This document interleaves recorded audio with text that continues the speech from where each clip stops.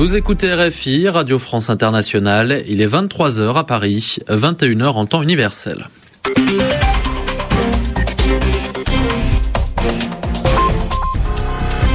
Xavier Besson. C'est l'heure de votre journal en français facile, présenté ce soir avec Edmond Sadaka. Bonsoir Edmond. Bonsoir Xavier, bonsoir à tous. La Turquie et Israël sont vraiment fâchés. La Turquie renvoie l'ambassadeur d'Israël et suspend les accords militaires. Les dirigeants turcs veulent qu'Israël s'excuse pour avoir attaqué les bateaux d'aide humanitaire qui se rendaient dans la bande de Gaza l'année dernière. Mais l'État hébreu, les Israéliens refusent. 8 jeunes gens turcs étaient morts à cause de cette attaque. L'Union européenne veut faire pression sur le président syrien. Elle impose un embargo sur le pétrole de la Syrie. Elle n'en achètera plus, mais les policiers ouvrent toujours le feu sur ceux qui manifestent contre le président Bachar el-Assad. Aujourd'hui, 14 manifestants sont morts. Le Mexique n'en finit pas avec la violence. Plus de 50 000 personnes ont été assassinées ces dernières années. La police de Mexico a encore retrouvé les corps de 2 jeunes journalistes. Le journal en français facile.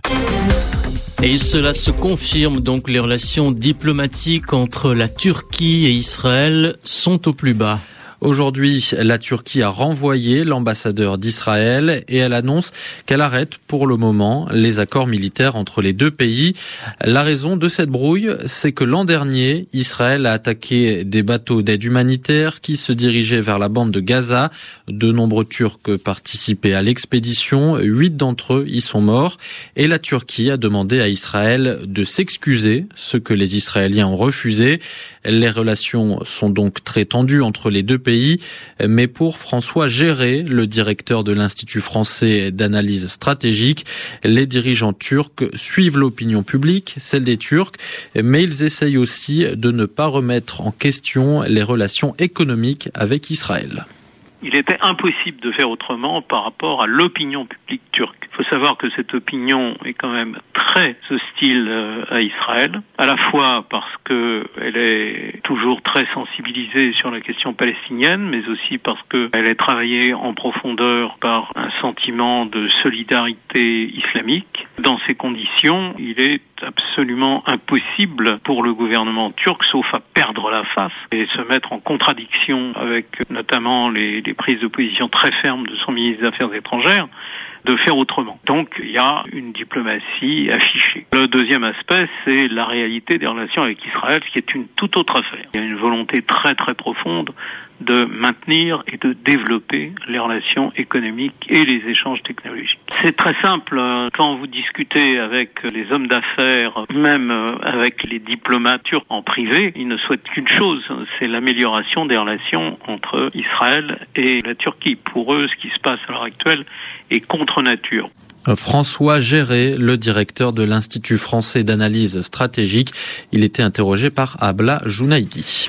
L'Union européenne veut s'attaquer aux finances de la Syrie. L'Union a décidé d'un embargo sur le pétrole syrien, c'est-à-dire qu'elle n'en achètera plus. Les Européens espèrent faire pression sur le président Bachar el-Assad pour qu'il arrête d'envoyer ses policiers contre les manifestants. Pour le moment, c'est peine perdue, cela ne fonctionne pas. La police syrienne continue de tirer sur les foules pour mettre fin aux manifestations d'opposants. Aujourd'hui, les militants des droits de l'homme ont compté 14 morts tués par les tirs de la police dans plusieurs villes du pays. En Libye, les rebelles promettent des élections dans moins de 2 ans. Dans 20 mois, dit le CNT, le gouvernement des rebelles.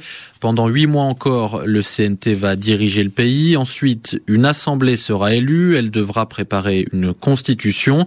Les Libyens donneront leur avis sur le texte et après seulement, des élections générales pourront être organisées. Le Mexique maintenant, le Mexique toujours terrorisé par des violences qui durent depuis des années. Plus de 50 000 personnes sont mortes ces 5 dernières années au Mexique. La plupart dans des règlements de compte entre cartels de la drogue. Cette fois, ce sont 2 journalistes qui ont été assassinés. La police a retrouvé les corps de 2 jeunes femmes dans un quartier au sud-est de Mexico. Patrice Bouy.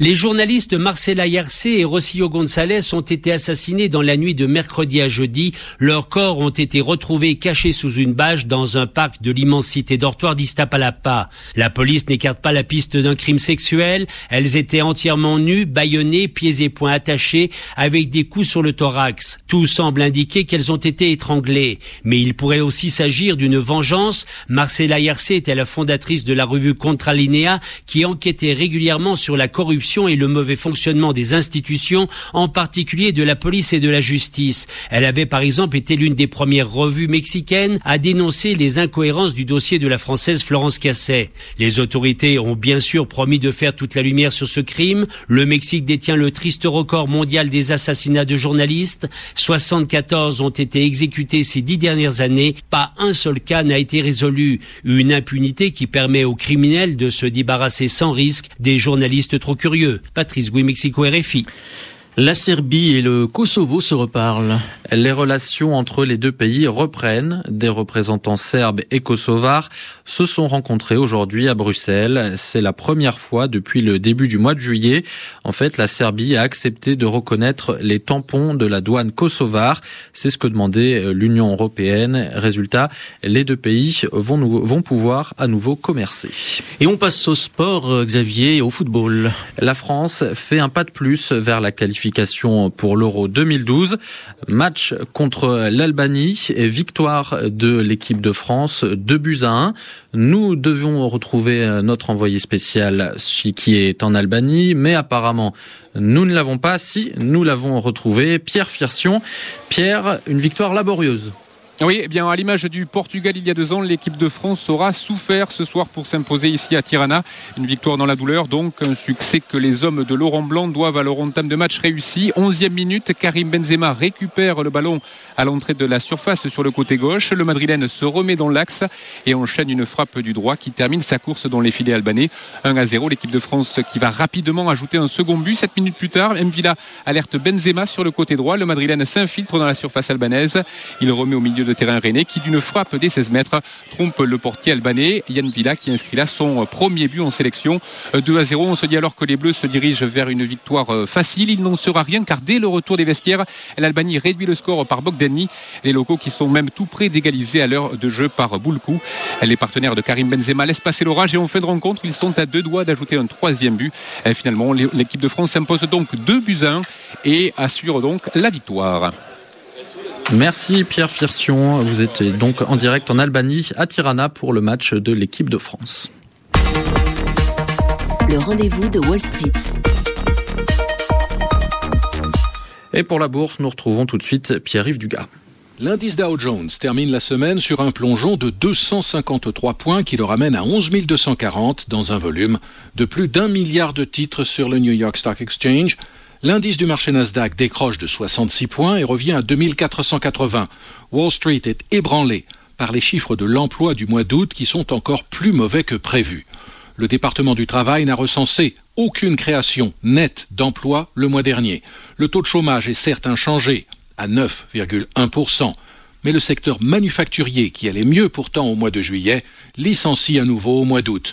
Alors que, pour le 10e mois consécutif, les administrations publiques ont réduit leurs effectifs. Au total, le secteur privé américain n'a embauché que 17 000 personnes au mois d'août, c'est 9 fois moins qu'au mois de juillet. Voilà qui va pousser la Fed à réactiver des mesures exceptionnelles de stimulation de l'offre de crédit dans quelques semaines. Elles ont le potentiel de diluer à nouveau la valeur du dollar, ce qui explique la hausse de l'or aujourd'hui. L'once de métal fin gagne plus de 3%. L'euro recule et termine à 1,4196 $. Le baril de pétrole brut léger qui est coté à New York plonge de 2,5% et finit à près de 87 $. Sur les autres marchés de matières premières, le contrat de coton avance de 0,1%, le contrat de café cède 0,6% et le contrat de cacao reprend 0,8%. L'indice Dow Jones, je vous le rappelle, a chuté de 2,2% ce soir et le Nasdaq recule de 2,6%. Sur l'ensemble de la semaine, le Dow Jones a perdu 0,4% et le Nasdaq cette semaine est inchangé. Pierre-Yves Dugas sur RFI. Dans quelques instants, il sera 23h, passé de 10 minutes ici à Paris.